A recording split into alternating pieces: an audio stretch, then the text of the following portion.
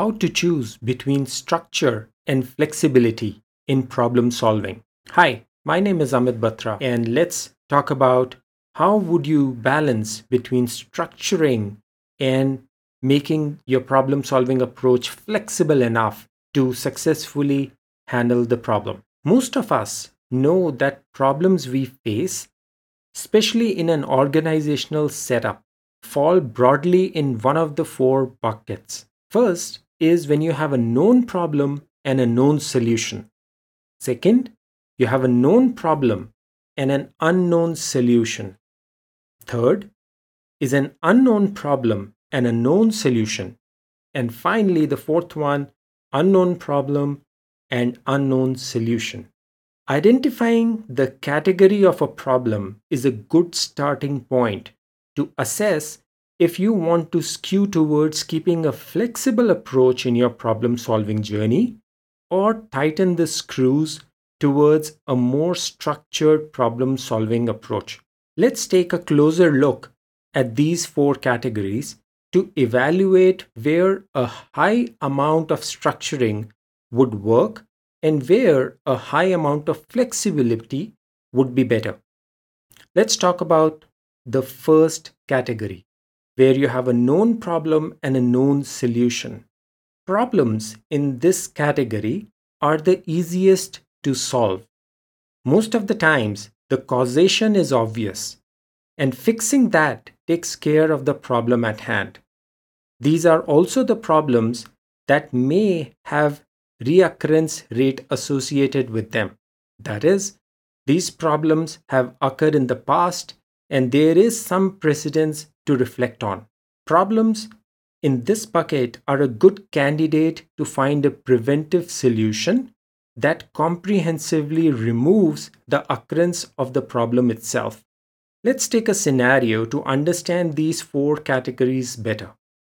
Imagine a car for which the company later realizes that the rolled out car was fitted with a faulty airbag system.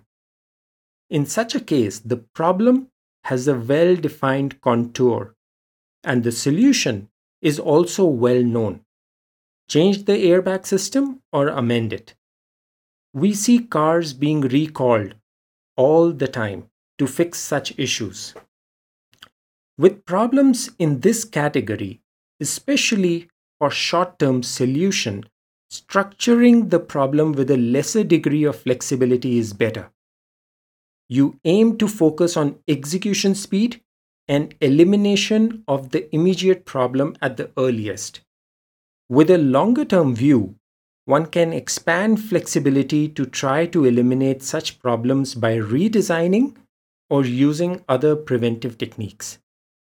Let's move on to the second category, which is known problems with unknown solutions. Problems in this category are easy to spot, but not easy to solve. In such a category, causation is not established well enough. Problems in this category are best handled with high level of structure while establishing the causation effectively, but keeping it rather fluid and flexible from that point onwards to design new and a variety of solutions. Techniques like DOE, that's design of experiments, etc., are good ways to square off all scenarios and identify what are the factors influencing the problems most. Coming back to our car example, imagine customers complain that their car tends to lose its grip on the road and skid while making sharp turns. Here, the problem is known, but the solution may not be obvious. Such problems are a good candidate for structured problem solving approaches like Six Sigma, etc., to systematically eliminate potential causes and fix the problem with a high degree of certainty. Let's move on to the third category, that's unknown problems and known solutions. Well, this is an interesting category for problem solvers. Many a time, a solution is known but the problem is not well established. This is very common in the software industry where the desired outcome is known, but the bug causing the issue is difficult to spot. Problems in such categories are best handled with a high degree of flexibility in problem identification. You would want to try out different approaches to try to replicate the problem. If replication is successful, you can be relatively confident that the causation is well established.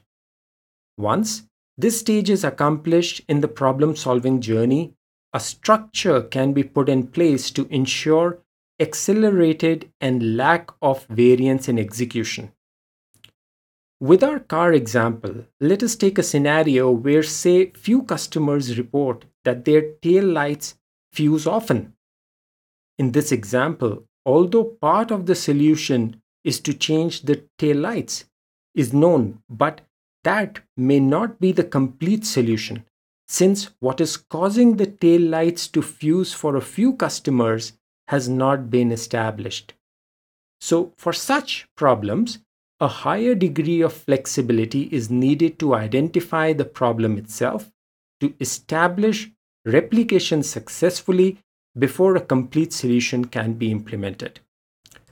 Now, let's talk about the last category, the fourth category, which is unknown problems and unknown solutions. Problems in this category are the hardest to solve. Here, neither the problem is established nor you know what could be a solution.